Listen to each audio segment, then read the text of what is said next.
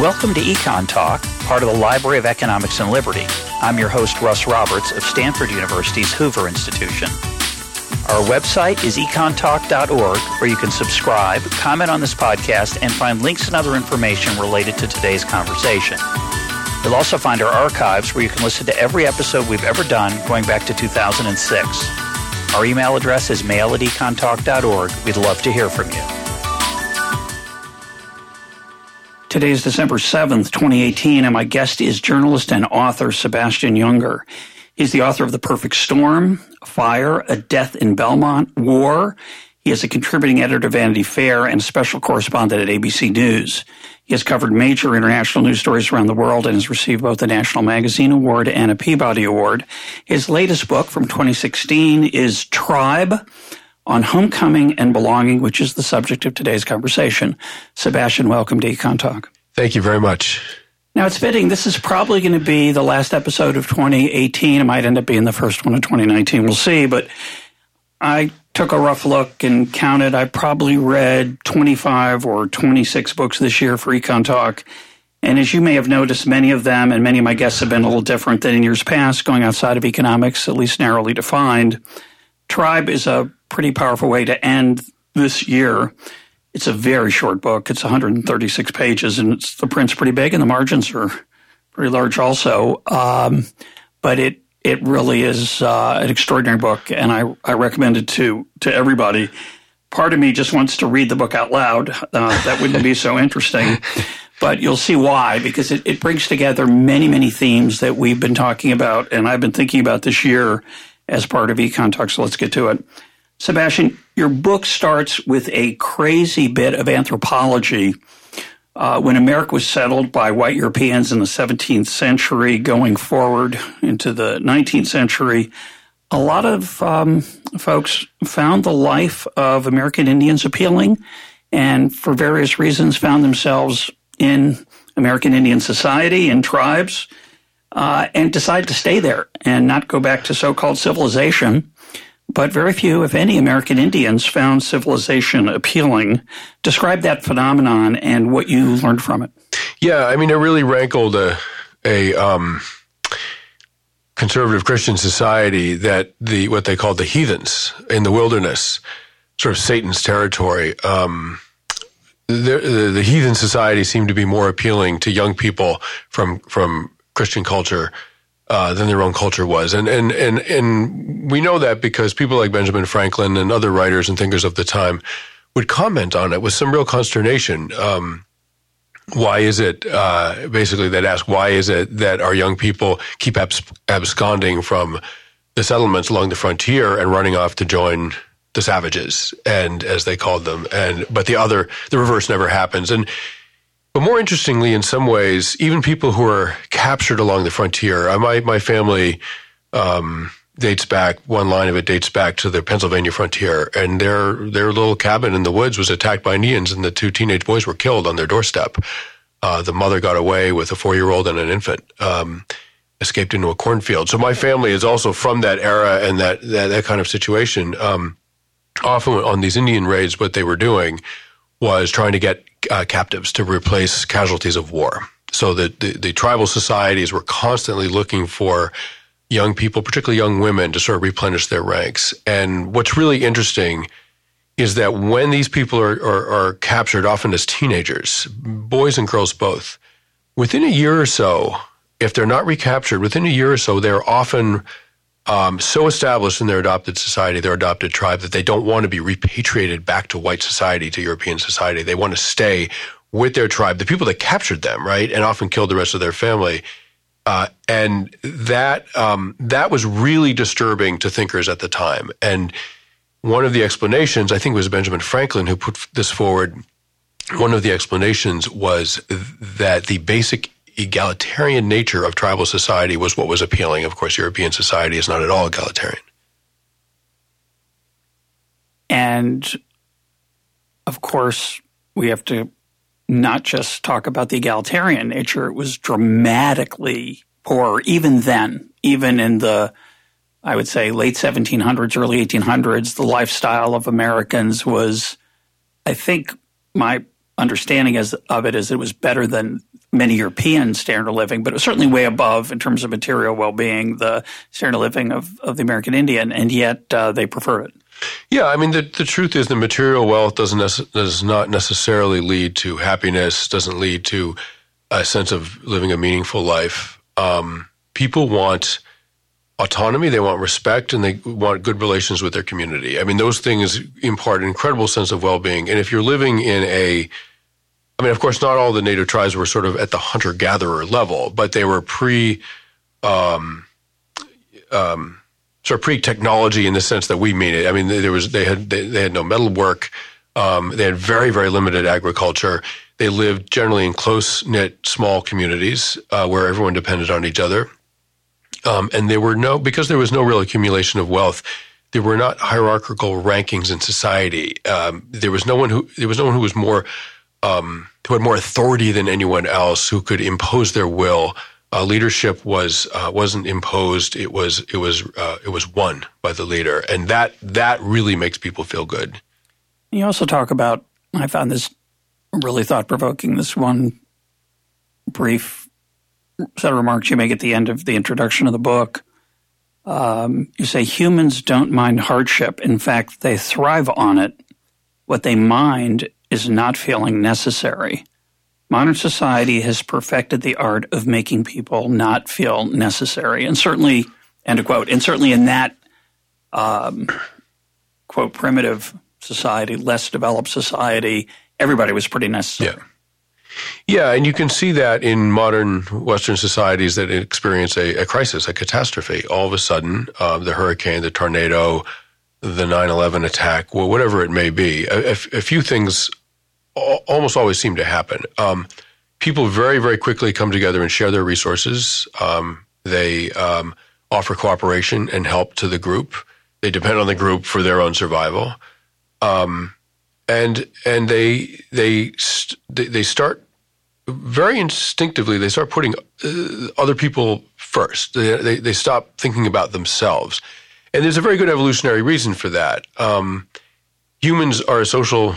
We're social primates. Humans do not survive alone in nature. They die. They die almost immediately. The reason we survive, and the reason in fact we thrive, is because we work in groups where the individual contributes to the common good, and the group ensures the safety of the individual. And that basic reciprocal arrangement has allowed humans to thrive for hundreds of thousands of years. So in a crisis, whatever the crisis may be, in a crisis, and I would argue that the hunter-gatherer economy is an ongoing low-level crisis of survival. In a crisis, people, and I've seen this in combat with soldiers, people put others first because their survival depends on the goodwill of others. There is no survival without the group. And so all of a sudden, everyone is thinking in group terms. And you can see that in crisis after crisis in this country, 9/11 in New York. White, black, rich, poor, all those distinctions fell away in Manhattan right after 9/11. As a result, the suicide rate went down after 9/11. The violent crime rate went down. People really stuck together, and they stopped making those ghastly distinctions of affluence and race that are such a curse on our society today. For some reason, I'm reminded of Les Mis. Both the book and the musical, the characters of the Thurnadiers, he's the master of the house in that song, the comic relief of that. But he's also the nasty, grasping person who always looks for a chance to exploit an opportunity. And we don't think of him as clever. Right. He's despicable. And it's just interesting to me how those norms that you're talking about of group, putting the group first, and I would add, after reading your book, you didn't mention it, but taking a risk, physical risks to enhance the group's security or the safety of individual members, which economists might call irrational if they are bad at defining what rational really is. And I think that's a big problem for our profession. Acting in a self-interested way is often equated with rationality. And there are many times in life, as I like to point out, that doing what's self-interested is wrong. It might be better for you in the short run. It might even be better for you in the long run, but it's immoral. in certain settings, not all, many not. But I think the ability to recognize that, especially in a crisis, and do what's, quote, right, is it's deeply fulfilling. Yeah, I mean, I think there's in evolutionary terms, two things going on here. It clearly is adaptive to think in group terms because your survival depends on the group. And the worse the circumstances, the more your survival depends on the group. And as a result, the more pro-social the behaviors are. The worse things are, the better people act. But there's another adaptive response, which is self-interest. Okay, so if things are okay, if the enemy is not attacking, if there's no drought, if there's plenty of food, if everything is fine, then in evolutionary terms, it's adaptive. Your need for the group subsides a little bit, and it's adaptive to attend to your own interests, your own needs, and all of a sudden you've invented the bow and arrow. All of a sudden you've invented the iPhone, whatever. I mean, that having the bandwidth and the safety and the space for people to sort of drill deep down into an idea, a religious idea, a philosophical idea, a technological idea, clearly also benefits the human race.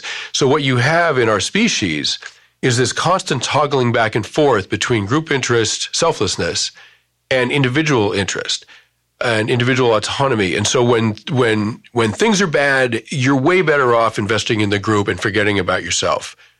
When things are good, in some ways, you're better off spending that time investing in yourself, and then it toggles back again when things get bad. And so I think in modern society, in a traditional small-scale tribal society, in the natural world, that toggling back and forth happened continually. There was a dynamic tension between the two that had people winding up more or less in the middle.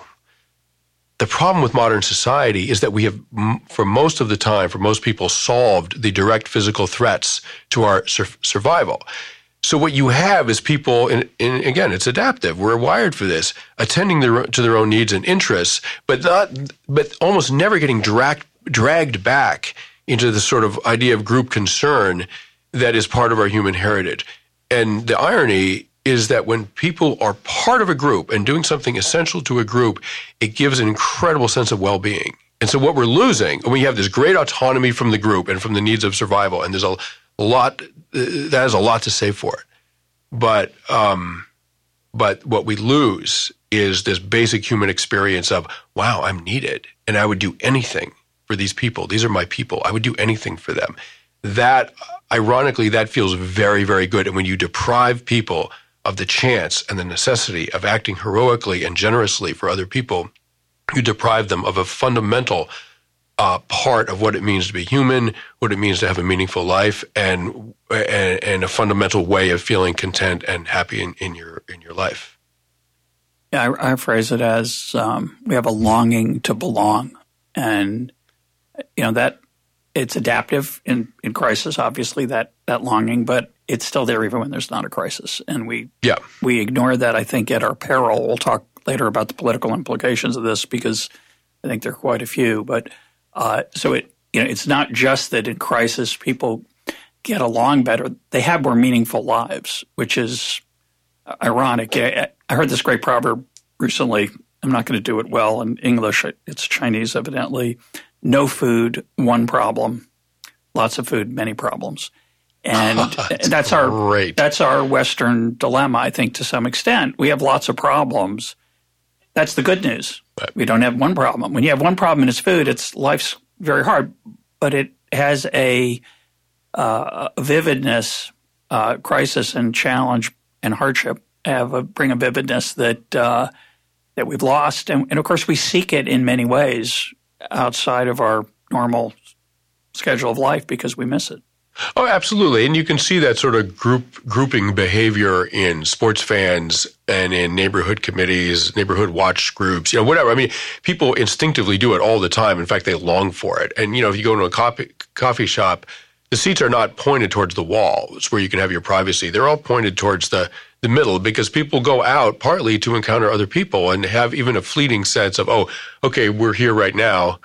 I don't know who these people are, but we're all having coffee in the same place, and maybe I'll meet someone nice, whatever. Like that's just wired into us. And I got to say, like the most connected and part of a group that I've ever felt was in the most dangerous circumstances I've ever been in, which was in combat, in war.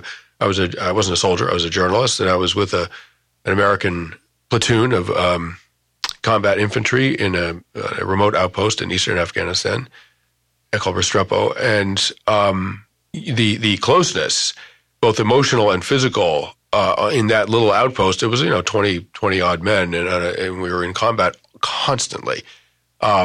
You were never further than a few feet from another human being, ever, right? So it was this wonderful feeling of closeness and belonging and being needed and needing and all that stuff. I mean, all that good human stuff. But one thing I longed for in those circumstances was just to be alone for a while. Like, just give me half an hour, guys. But of course, to be alone in that environment means you are in mortal danger. So you just can't go for a nice walk up the mountainside. Yeah, we want to be careful not to romanticize some of the nature of primitive crisis situations. Yeah. We had Ron Abramitsky on the program talking about kibbutz life, and kibbutz life in its heyday, less so now. It's not its heyday, and most of the kibbutzim that they were purely egalitarian have stopped doing that. Uh-huh. There are a few left. They tend to be religious rather than the secular early days of the kibbutz movement.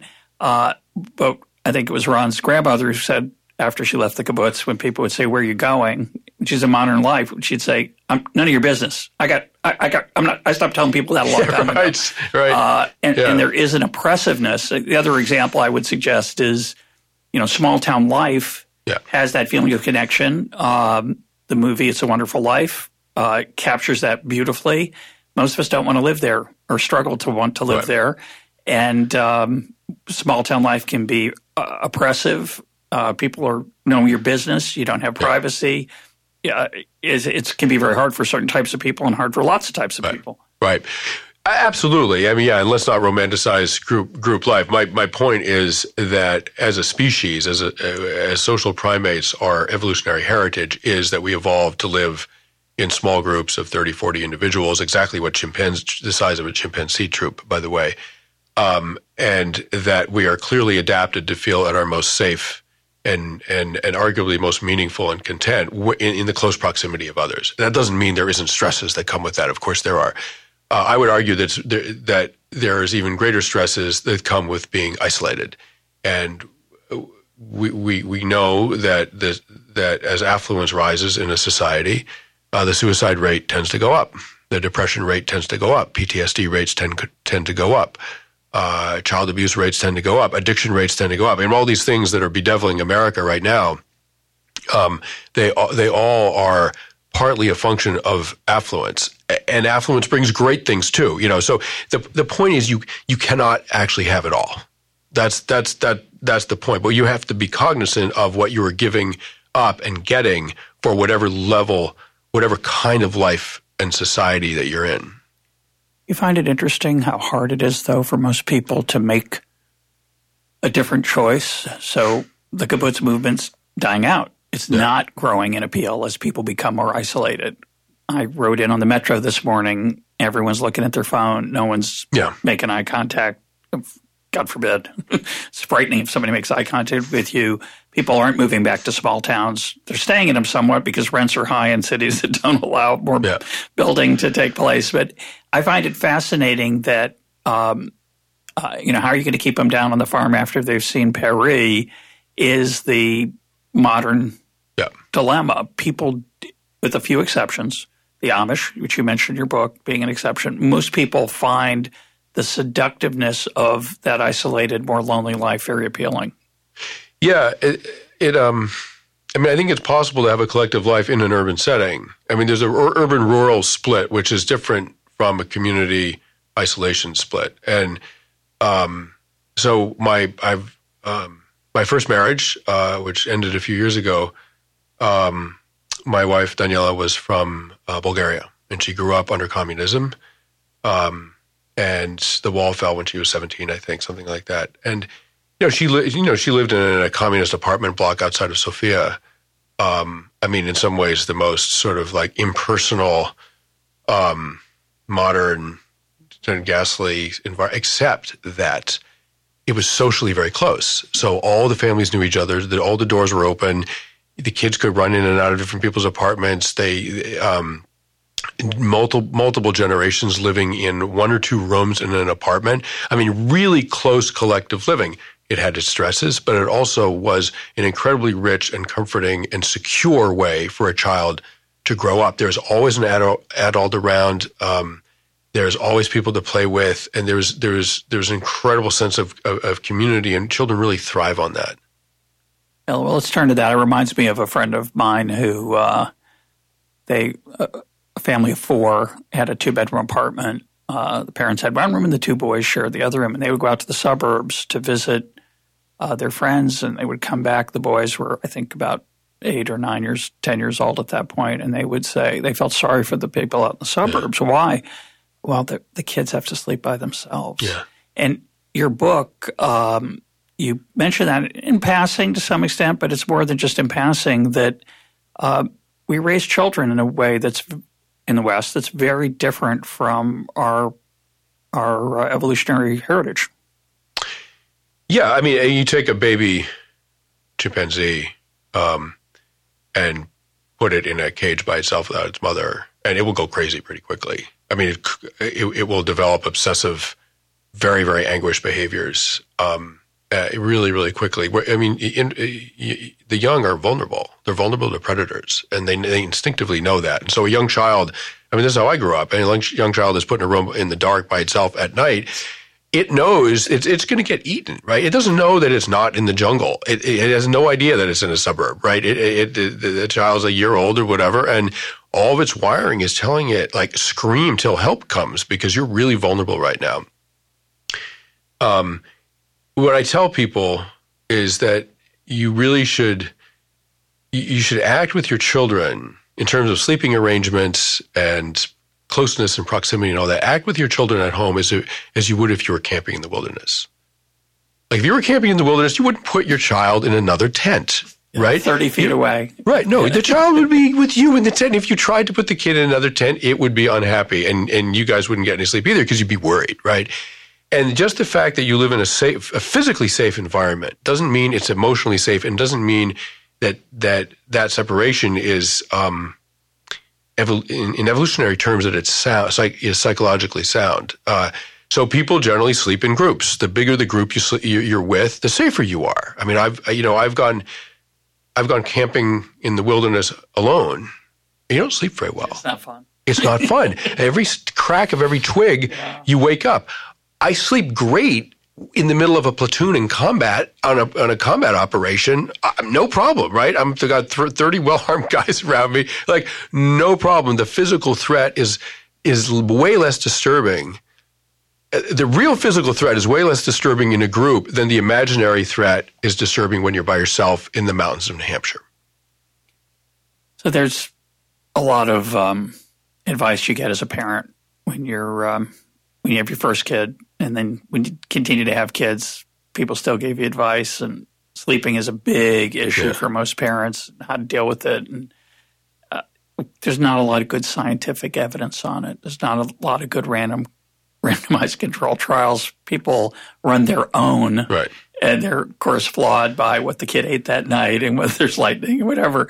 But I thought that the most interesting casual piece of evidence that you provide in the book, and I'd never thought about it before, is infants and children's attachment to a stuffed animal, which I never really thought about. It's like, oh, yeah, they like stuffed animals. I like animals. Right. Oh, what's weird about that? They like animals.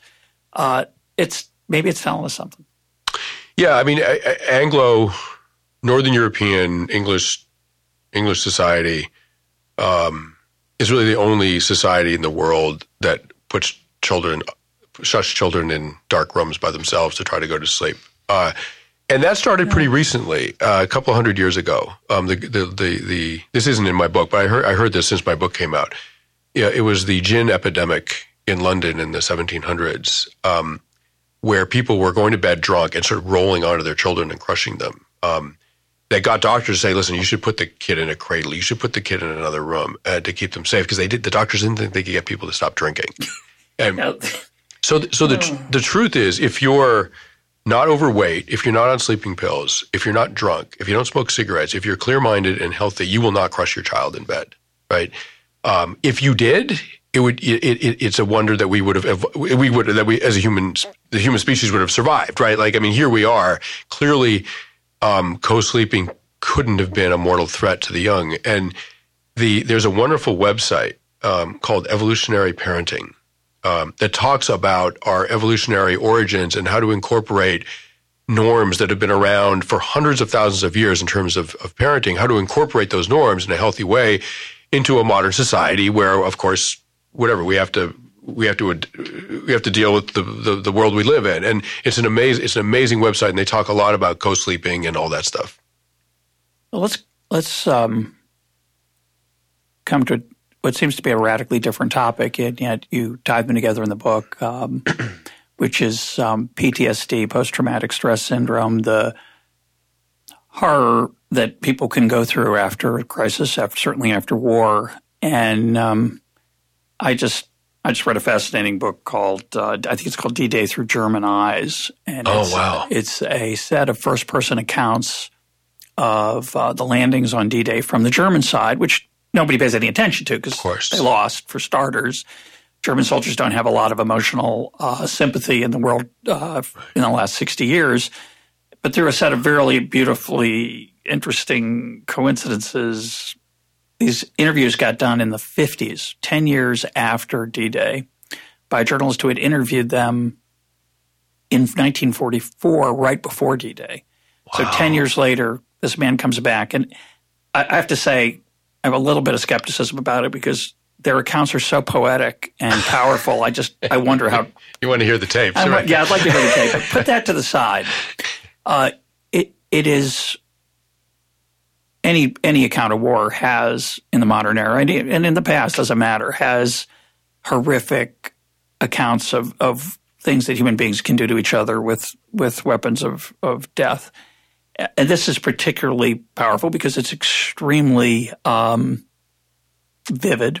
It's detailed and graphic, and it's not from the people that you're sympathetic to, and it's still unbearable. Yeah. A lot of these were I'm just going to mention in passing because we're on the topic, but it ties into the episode we did with Yoram Hazony about nationalism versus a more universal approach. One of the stranger parts of these accounts is that many of the soldiers were surprised that the Allies were angry at them and fought with such ferocity because they saw themselves, they've been propagandized so effectively to believe they were defending Europe and that they were part of something good. They didn't see the films that we saw. They didn't – and in fact, they talk about unimaginable thing. Of all places, some of the prisoners get sent to Idaho. And they're talking about how incredibly well-treated they are and how good the food is and how guilty they feel because they know people back in Berlin, their relatives were eating rats. And he said it was great until they showed the films. And they said, the interviewer says, what films? The liberation of Auschwitz. And when they saw what was going on in the concentration camps, first of all, he said all the American guards stopped talking to them. They just wouldn't talk. They weren't cruel. They just stopped talking to them, stopped being friendly and treating them normally. And they had an inner debate about whether they were propagandized or they were effectively photoshopped because they were so horrific. And a couple of them, said, no, the SS, that's really, Imagine. So that's really powerful. And you think, okay, if you'd lived through that on either side, and you can watch, for a poor man's version, you can watch the first 5 minutes of Saving Private Ryan and get the most trivial flavor of what this is about. And you can understand that would be very horrible. You can understand why survivors of concentration camps and Auschwitz and of the Gulag in the Soviet Union never talk about it because they can't. It's a classic thing in Jewish circles that children of Holocaust survivors never hear one thing about what they went through.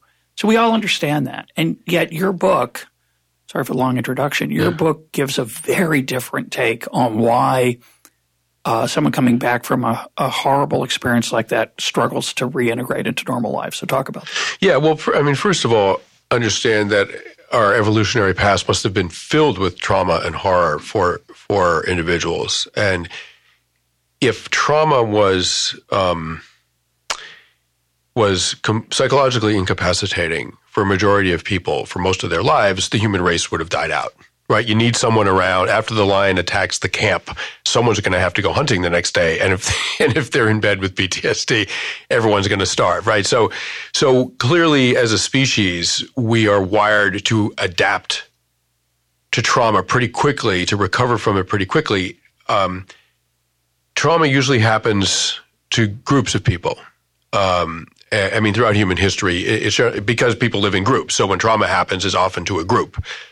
But then recovery from trauma also happens in that same group. And what seems to be, like if you take a rat and if you traumatize it by exposing it to a cat in a cage and you save it before it's killed, you take that rat and you put it into a cage by itself, the trauma reaction that it has will never go away.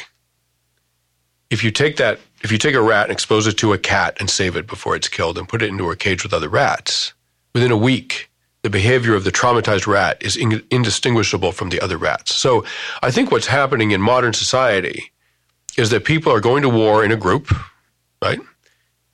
They're getting traumatized in a group, and keep in mind, only about 10% of the U.S. military is exposed to combat. But we're talking about that 10%. They're exposed to trauma in a group, and then they come back, and all of a sudden they're dispersed to their communities, which often are not very cohesive, and they're filled with people that didn't experience combat. And, the Auschwitz survivors don't talk about Auschwitz. They talk about it with other people who were in Auschwitz, right? So soldiers are coming back to a group of people that didn't go through what they went through. So, of course, they're not going to talk about it. And the thing is, I get this too. Like, I've lost some very, very close friends who I was in war with. And I don't like to talk about war because you talk about it for more than 3 minutes, you end up talking about people you love who died. And no one likes to cry in public. And that's what happens if you have a real conversation about war.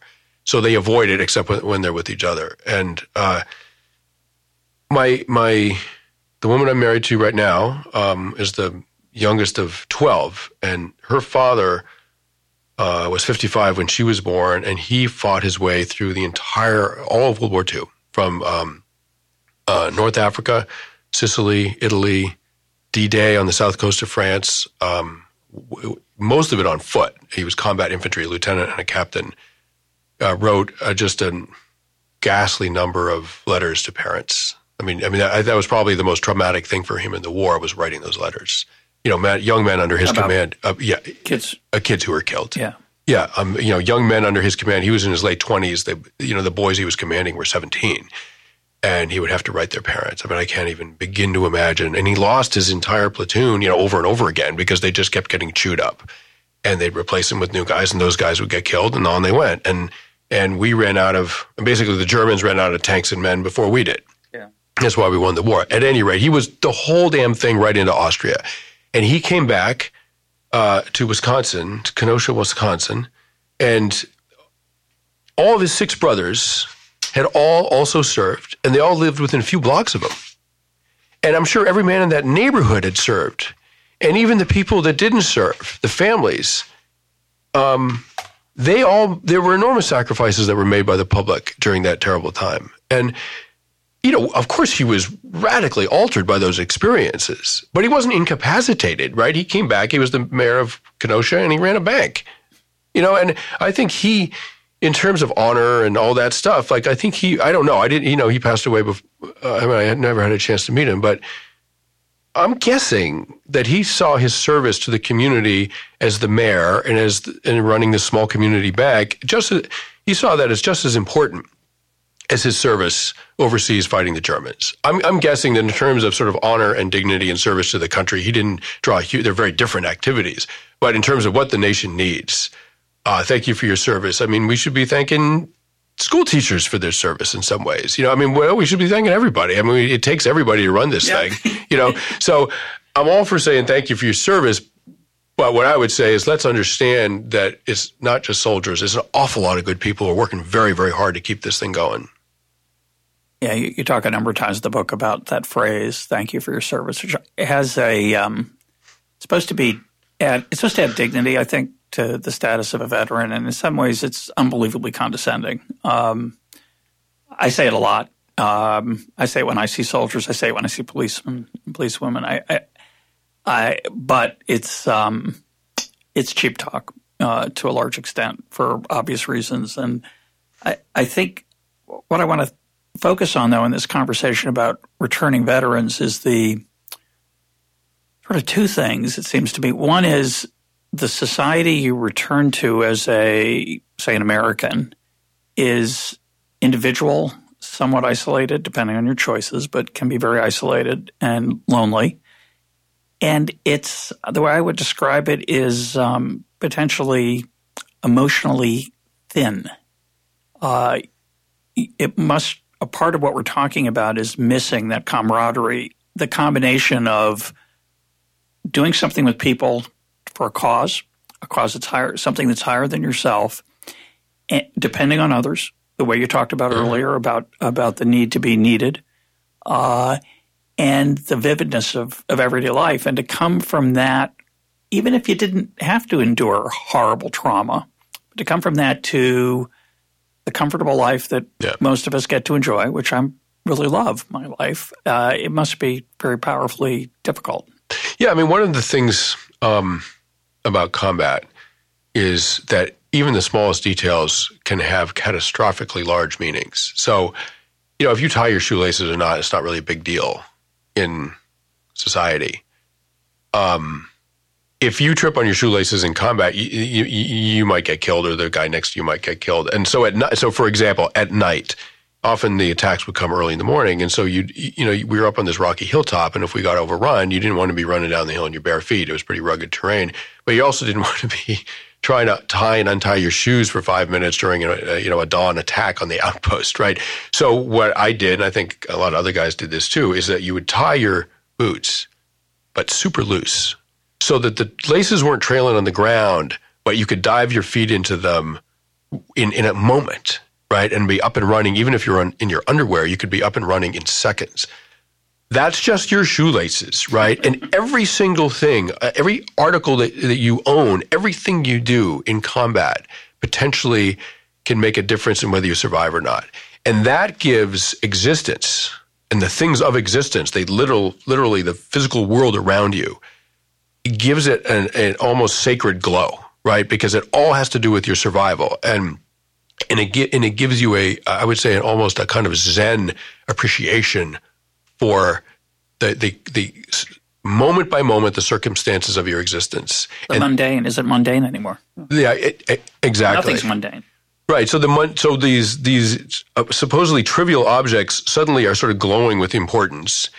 Everything you do, you think about and examine, ideally, and your connections to other people are your ticket to survival. And to be connected to other people, you have to act well too, right? You can't be selfish, cowardly, and a son of a bitch, right? You'll get kicked. I mean, you whatever. Like you will not be part of the platoon, right? So those sort of norms of like, all right, we're up against it. Everyone better act well. We all need each other. That it's a very ancient human adaptation, and when people go through it, it makes them feel very, very good, and they really miss it when they have to give it up. And so soldiers experience coming back as this. All of a sudden, they have this great sort of plenitude of material possessions, and they're safe, and all these supposedly nice things. But there's a great poverty of human connection. And that's the thing that actually determines whether people feel good or not. And that's the thing that they give up. And there's a wonderful movie called The Best Years of Our Lives about veterans returning from World War II. Frederick March, I think. Yeah, amazing. And so they landed. These guys get to know each other in the transport plane, and they land at the airfield, and they decide before they disperse to their homes, they're going to get a taxi. They're going to share a taxi, and they're on the way. Then, of course, they pass a bar. They're like, hey, let's just stop and have a drink, right? They have a drink. They immediately get into a bar fight. They get back. So their families don't know they're coming, right? There's no Facebook. There's no cell phones. There's nothing. Like, these guys would come home unannounced and come walking up their street, right? Which probably was interesting sometimes and complicated, but that's how it worked. And so then they drop one guy off, and then they get to the second guy, and they pull up in front of his house, and he doesn't want to get out of the car, and he goes, can we just have one more drink?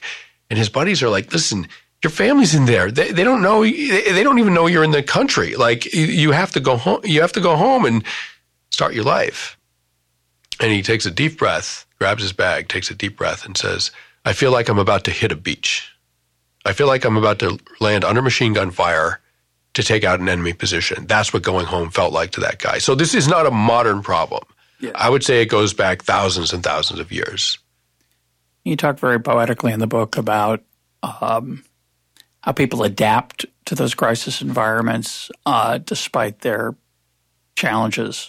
During the Blitz in London, during the bombing of civilians in the city of London, the British government was afraid that people were going to go get hysterical if they were bombed every night. Very reasonable thought, seems to me. And yet, as you point out, people very quickly adapted to spending evenings in the tube, in the subways of London and makeshift bomb shelters and other things. And people died every day.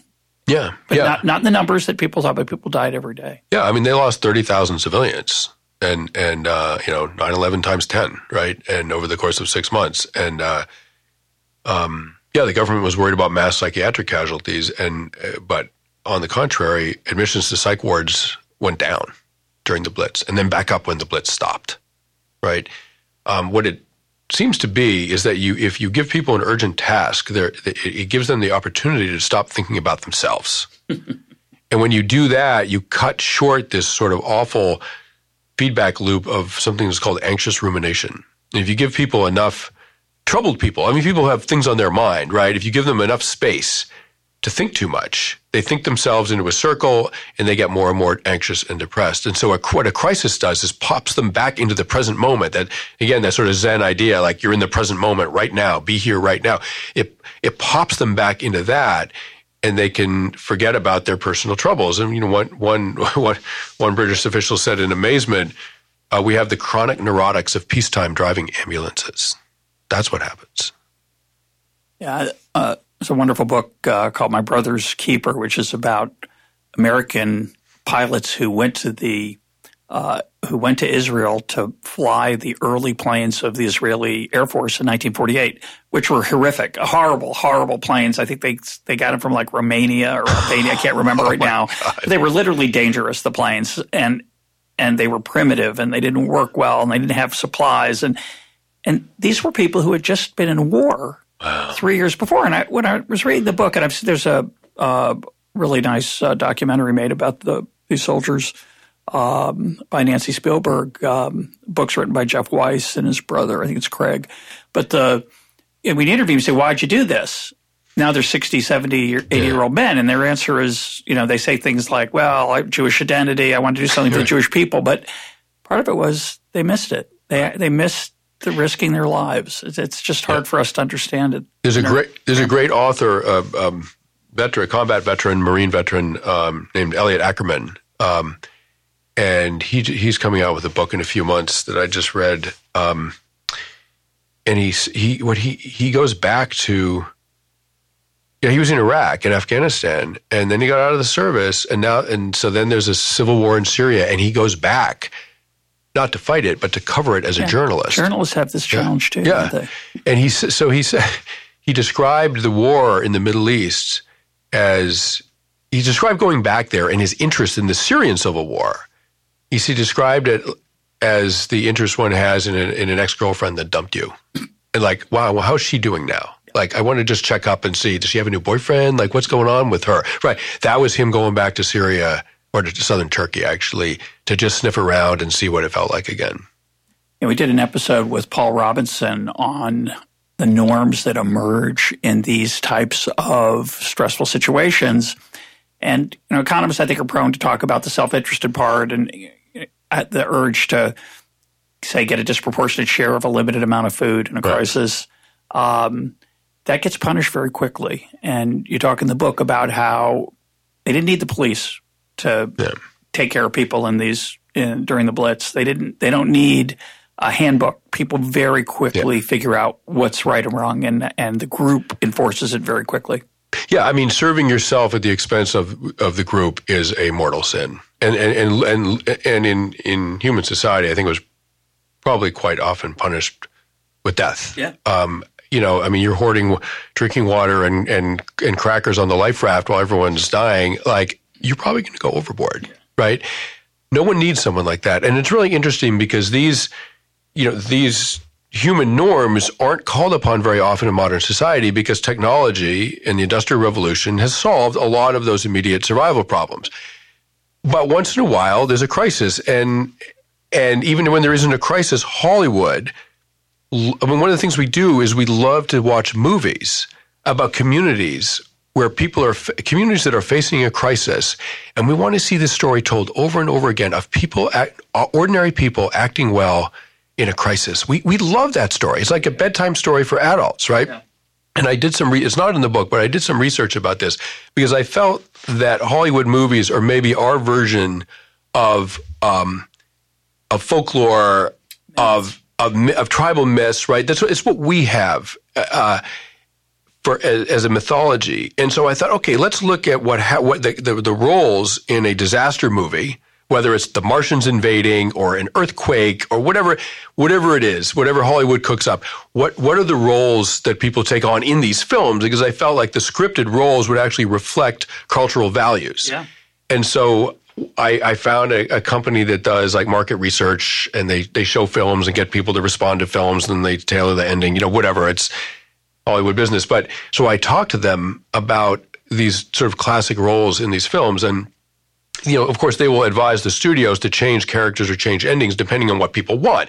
Well, what people want is, and this is going to be very un-PC, but this is what the audiences say they want.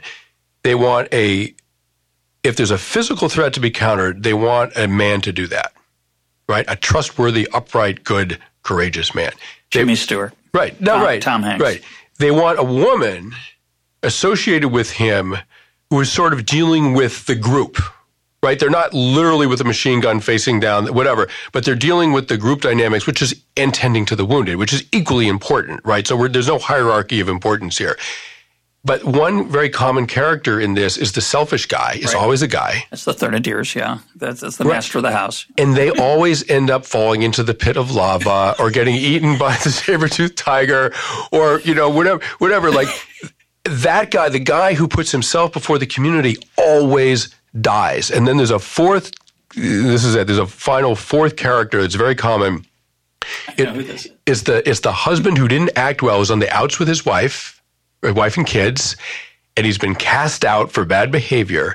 And then the crisis comes, and he comes home and saves the family and saves the day, and she takes him back. Yep. And that's like an eternal human story that we all love to hear told. Star Wars. It's Harrison Ford in the first Star Wars. That's, right. The selfish guy who doesn't do his duty, is irresponsible, but he comes back. He does the right thing. That's right. So let's try to put this in a bigger perspective and think about some of the issues that we've been talking about on this program of modernity, the Enlightenment, progress. We had John Gray on here talking about how there isn't any progress. We have material progress, but socially we're struggling. Your book really is, when he says struggling, it's the nature of human beings. He would argue that we made no progress on those fronts. And you're suggesting actually we're kind of maybe falling behind a little bit. I want to read a rather really beautiful summary of the way I've started to think about these issues, and for better or for worse, having been a tremendous optimist through most of my early economics career. And now it's a combination of life, age, 2018, I don't know, reading too many of the wrong books. But anyway, here's what you say. There's no use arguing that modern society isn't a kind of paradise. The vast majority of us don't personally have to grow or kill our own food, build our own dwellings, or defend ourselves from wild animals and enemies. In one day, we can travel 1,000 miles by pushing our foot down on a gas pedal, or around the world by booking a seat on an airplane. When we are in pain, we have narcotics that dull it out of existence. When we are depressed, we have pills that change the chemistry of our brains. We understand an enormous amount about the universe, from subatomic particles to our own bodies to galaxy clusters, and we use that knowledge to make life even better and easier for ourselves. The poorest people in modern society enjoy a level of physical comfort that was unimaginable 1,000 years ago, and the wealthiest people literally live the way gods were imagined to have. And yet, end of quote. And that "and yet" really just blew me away, because that's the way I've started to think about things. So we've got, I think, as listeners know, I think it's totally misunderstood what's happened to the standard of living of the average person in America over the last 50 years. I think it's gotten a lot better. Recently had an essay on that on Medium. It's not just and I'll put a link to it, it's not just the rich, it's the average person and the poor people. I think life is just better for almost everybody, not everybody, but almost everybody. And I think what your book reminds us is that meaning doesn't come from stuff, which we all know. I mean, it's a cliche of cliches. We know that. And yet we strive for stuff and we overstrive for stuff. We spend too much time on stuff. And you don't talk about this, but I think one way to think about your book is we want to be in a tribe. We need to be in a tribe. And I think there's a temptation in modern political discourse to decry tribalism. I have. But it's naive to think, well, we'll just need to get people to stop feeling that way because it's unhealthy. It's who we are. Yeah. And it's where we get, to a large extent, our sense of meaning. And it's certainly where sometimes we get our sense of meaning from hating people who aren't in our tribe. And that's just extremely unhealthy to pretend that that's just something we're going to, change Facebook. We just need to regulate Facebook. So this tribalism thing, we have some serious issues. And I don't know if talking about it helps, but we have some serious issues.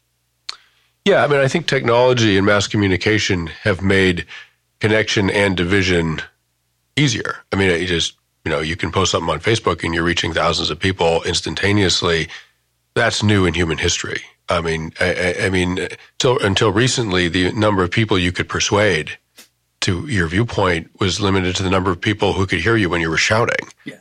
Right?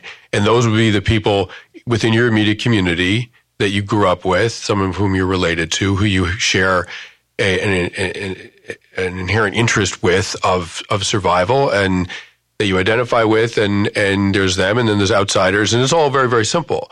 But with a modern connected world, living in a nation of 340 million, is it? Something like that? That's an experiment that's never been tried before. And so when you say that the tribalism is hurting America, and I agree, the problem, yes and no, the problem is how you define the tribe. If we're going to bother living in a nation of 340 million, we have to just define our tribe as that nation. Because we're not going to get rid of the tribal impulse. It's served us well. It's allowed us to survive. It's not going anywhere. It has arguably distasteful or even toxic outcomes. It also has incredibly admirable and moving and generous outcomes in equal measure. It's not going anywhere. So if we're going to be tribal, we need to think of this nation as our tribe, or we should just stop this crazy experiment. It's been great, but we should get out and divide up into the groups that we consider our tribe, whatever that may be. I think that's a horrible, sad idea, and I think we can do it. But one of the things that has to happen is that we have an expectation. There's free speech in this country. It's one of our most precious liberties. You cannot take that away. But that doesn't mean that speech can't be censured, that it can't be criticized and condemned. And when we have people who are incredibly powerful people who we have given control of our very lives and society to, we have said, take care of this problem. Society needs to be run by somebody. You've been chosen to do it. Take care of us. When you give people that kind of power, it should not come with license to say whatever you want about other people in the tribe. And when politicians and media leaders talk about other Americans, the demographic groups, political rivals, whatever it may be, not with criticism's great, right? Dislike, no problem. You don't have to like anybody. I don't care. But when you talk about those people with disgust and contempt, what you're really doing is you're communicating, you know what, not only do I disagree with this person, they shouldn't even be in the group. Like they shouldn't even be in the country. And when you're doing that, for example, when candidate Trump talked about Barack Obama as not being a U.S. citizen, just think about that. We're a country at war. We have hundreds of thousands of soldiers overseas, or tens of thousands of soldiers overseas.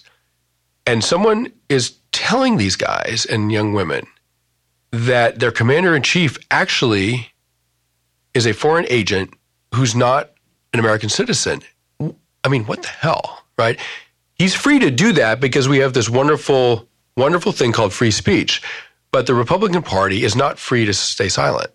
The Republican Party, if you sort of think in terms of national security, really must step forward and say, we do not espouse that notion. President Obama is an American citizen, and we respect, et cetera, et cetera. And likewise with the Democrat, the Democrats have their own sins too. And so my problem isn't so much with that kind of speech. It's that the political institutions remain silent while things like that are said. And that is a threat to our national security. Yeah, you said it really well in the book. You said basically, and I certainly see it on both sides. President Trump's a flamboyant figure, but of course, Hillary called Republicans deplorable. It's just not a word you should use for your political. Right. There's the contempt. Yeah, that's the contempt. That's the contempt. Right. And it's a high standard in everyday life. We're judgmental human creatures, but we should demand a better standard of our elected officials and our journalists as well. And one of the things that disturbs me about journalism today is that journalists have just given up any pretense of objectivity and indulge in that precise emotion, contempt, and that's just it's not healthy. But you point out in the book, it's like what you're really accusing people of frequently in those settings is treason. Not I don't like your public policy. I don't think it's good for America, but you're bad for the country. Right. That's crazy. Not only bad for the country, you actually are intending to harm the country. Correct. That's your point. That's your point. I found that I never thought of it that way, and it's exactly what's bad. I think one of the things that's really unhealthy about there's a lot of things unhealthy about our political discourse, but the idea that you're trying to harm, that you're deliberately your policy wouldn't work out, I don't think, but rather, you're deliberately trying to harm the country. Yeah, I mean, every society, and we are no exception, every society has to, first and foremost, take care of two things. It has to physically defend itself from enemies, if there are any, and it has to keep itself together. It has to remain cohesive. If it doesn't remain cohesive, there's nothing to defend. And if there's no defense, no amount of cohesion in the world will save you from an enemy. So you have to do both things. And if you don't, nothing else is really worth doing. And the United States is militarily so powerful that I would argue the only threat to what we sometimes call our freedom, right? I mean, in fact, I don't think American soldiers are defending our freedom. They're defending some other very important things. Freedom is something that we gave ourselves. That's not something that can be taken away. Freedom is a political contract. Al-Qaeda cannot destroy our freedom because it's self-given. Only we can do that. And the only way we can do that is through words. No one's going to come shooting their way into America and take our freedom away, take our political process away, our liberty, our democracy away. No one's going to do that. It's not possible to do it with bullets, but it's very easy to do with words. And in that sense, I feel that kind of awful rhetoric, which, as you say, both sides indulge in, is actually a far greater security threat to this country than Al-Qaeda and ISIS and all those other people. So a related issue, which doesn't seem related, but I think it is, and it's strange that I think right before I read your book, I wrote an essay about rampage killing and shooting sprees that seem to be on the rise in America. And you wrote, it may be worth considering whether middle-class American life, for all its material good fortune, has lost some essential sense of unity that would otherwise discourage alienated men from turning apocalyptically violent. Close quote. My essay was called The Lonely Man with a Gun. It's a man. It's almost always a man. Yeah. And it's a lonely man after they go to interview the neighbors. Oh, yeah, he kept to himself. And so it's a person who's been disconnected. There have always been people who've been disconnected. There have always been people with guns. The idea of training a gun on a bunch of strangers and killing them for notoriety, for a feeling that you matter. Listeners know I love this quote from Adam Smith. Man naturally desires not only to be loved, but to be lovely. We want to, by that he meant we need to matter to other people. If we don't, we're going to find a way to achieve it. And I'd love it if we didn't cover these tragedies and didn't name the names of the people who did these things.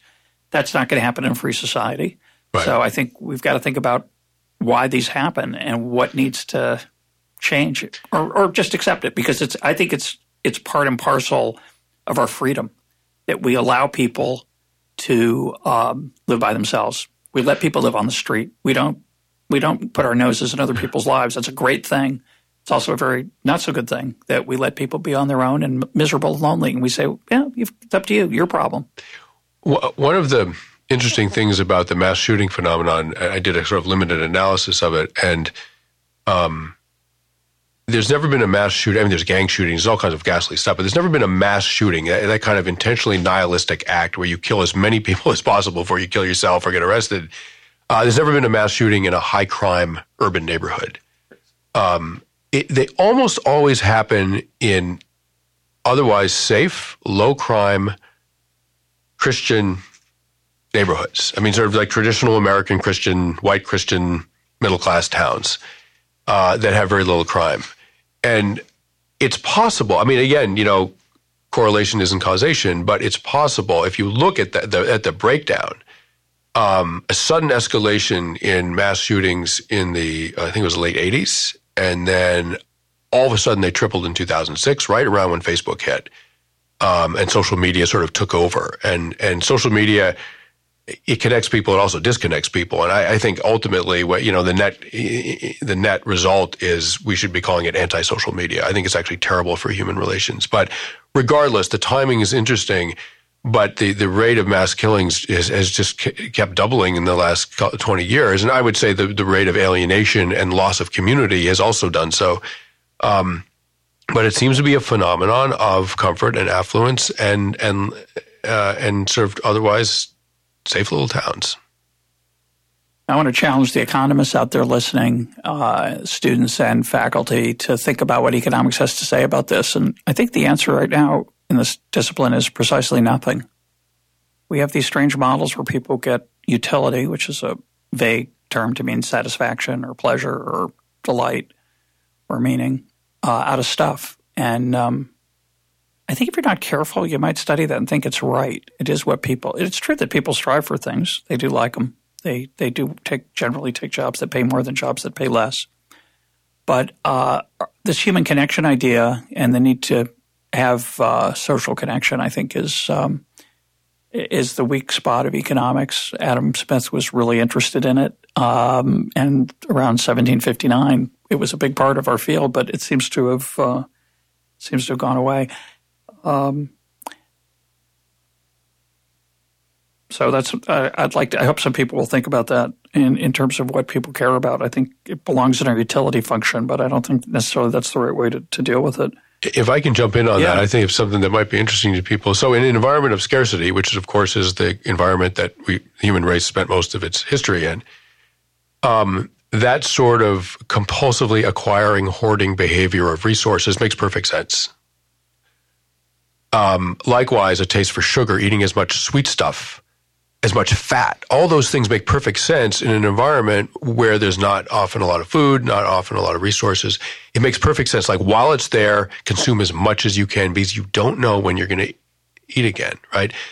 It's adaptive.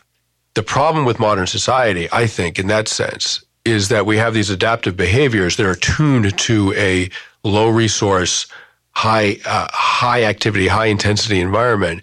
We're attuned to that. Our metabolisms, as it were, are attuned to that.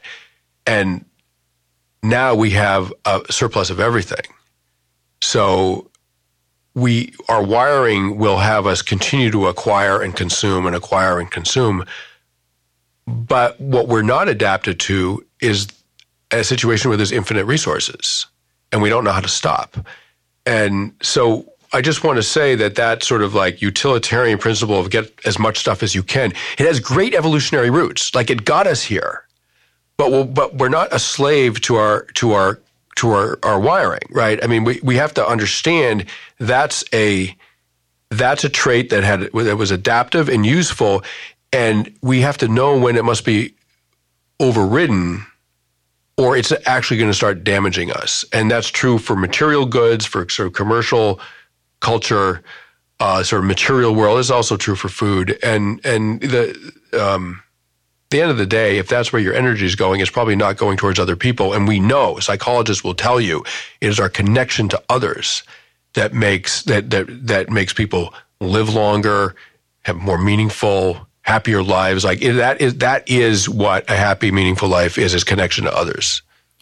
The listeners know that I keep the Jewish Sabbath, which is one way to insulate yourself from over-gadgeting and connecting via very sterile, I think somewhat sterile modes of connection, social media. So I take a 25-hour break once a week. Maybe it should be longer, but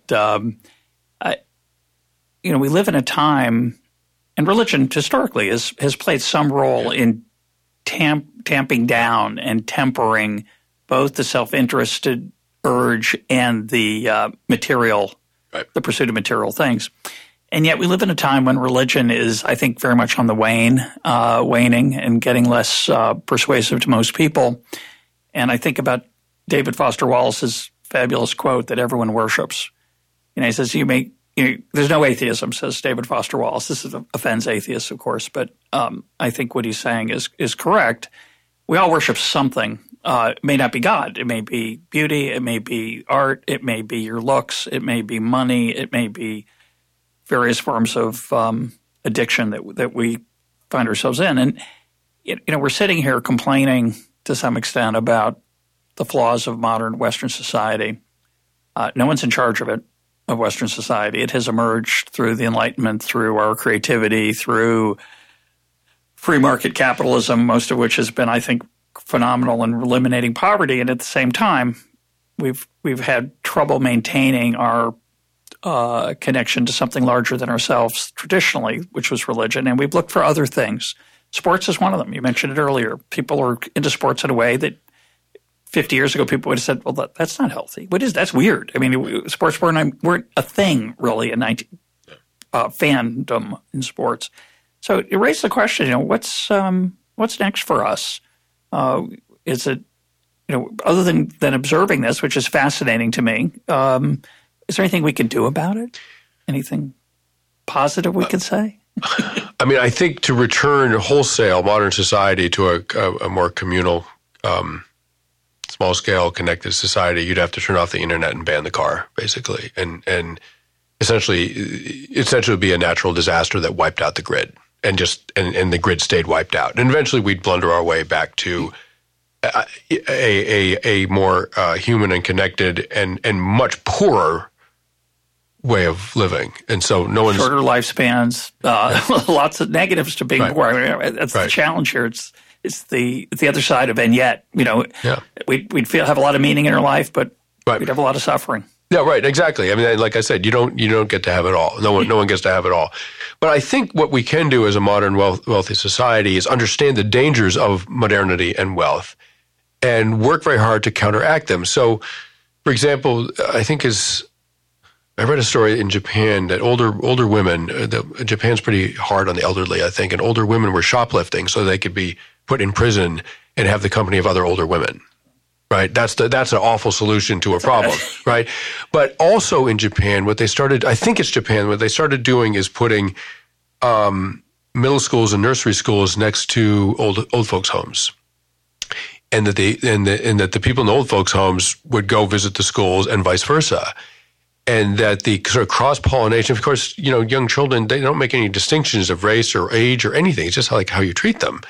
And that's wonderful. And so that the sort of cross-pollination of youthful and older energy was great for both groups, right? So I think society is starting to come up with solutions, small-scale solutions that actually work for people. There are now, I think in San Francisco and in New York, there are buildings you can buy into. You can get a bedroom in a building that's basically a huge collective space with a collective kitchen and living areas and your own bedroom. And you're basically buying into a concrete village. It's basically a village of 30 or 40 people, which is a typical human group in our evolutionary past. It's a village of 30 or 40 people with common areas, but your own privacy.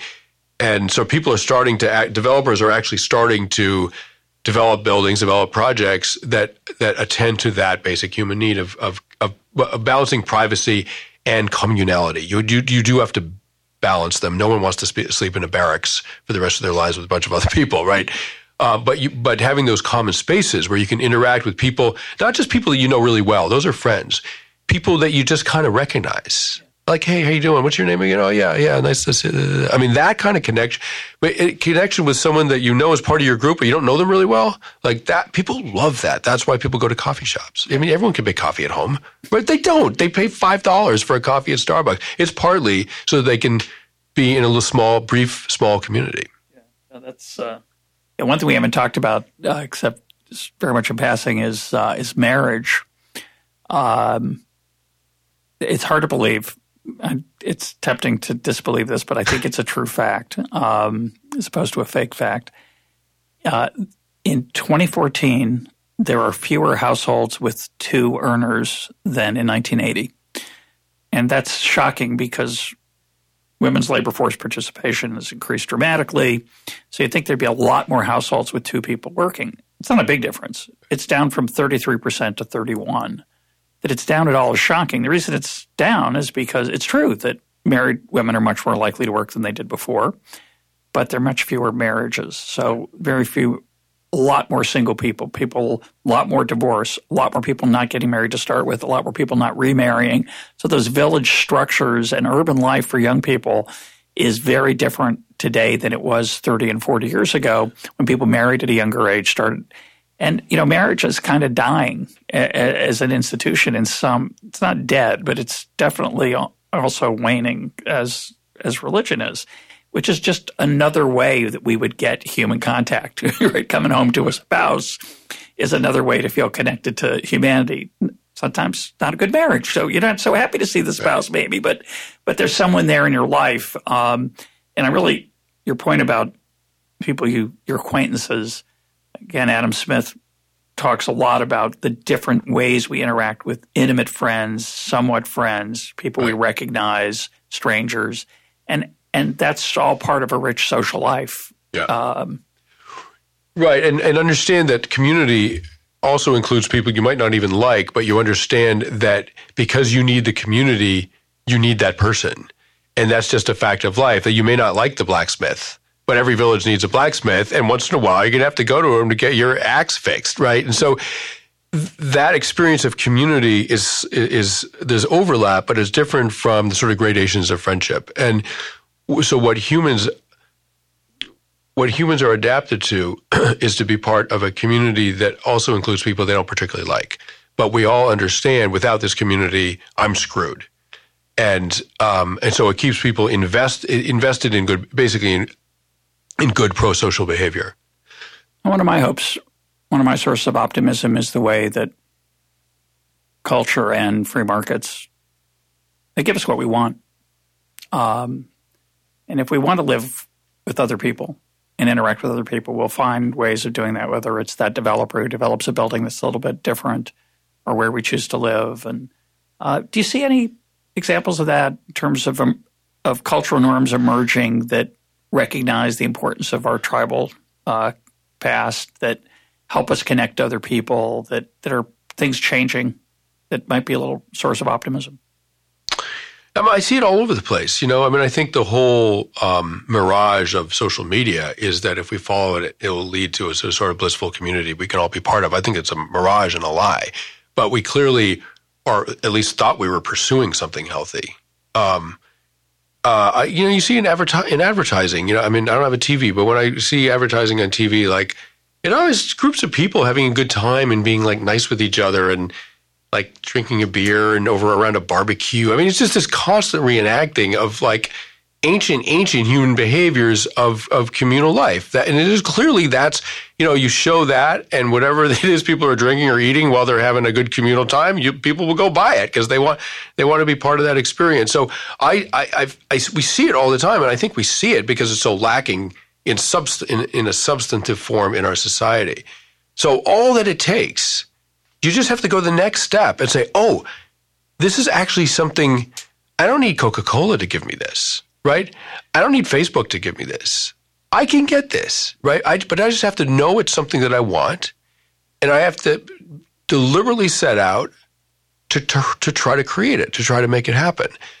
We're not going to completely restructure modern society back to some sort of small-scale tribal norm. It's not happening. We'd have to give up too much stuff, too much good stuff. But I think within our society, if we're at least aware of what's paining us, of what we're missing, what we're lacking, what we're longing for, at least understand it, bring it to our conscious mind, we can seize on these opportunities where the chance presents itself to act like that, to experience that, and hold on to it and develop it. And I think if we do that, I think it will lead, like these developers with these buildings, like the genius in Japan who's putting the nursery school next to the old folks. I mean, these things will happen. And as they become norms in our society will change incrementally. I really think that not only can it happen, I think it must happen, because clearly our society is in an enormous amount of pain. If you look at the addiction rates and murder rates and suicide rates and mental health, I mean, you just look at that list, we are in agony as a society. And we need to save ourselves, and we're only going to do that by connecting to each other. My guest today has been Sebastian Junger. His book is Tribe. Sebastian, thanks for being part of EconTalk. My pleasure.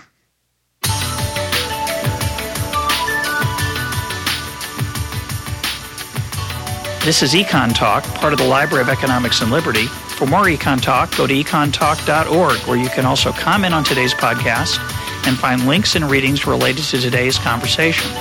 The sound engineer for EconTalk is Rich Goyette. I'm your host, Russ Roberts. Thanks for listening. Talk to you on Monday.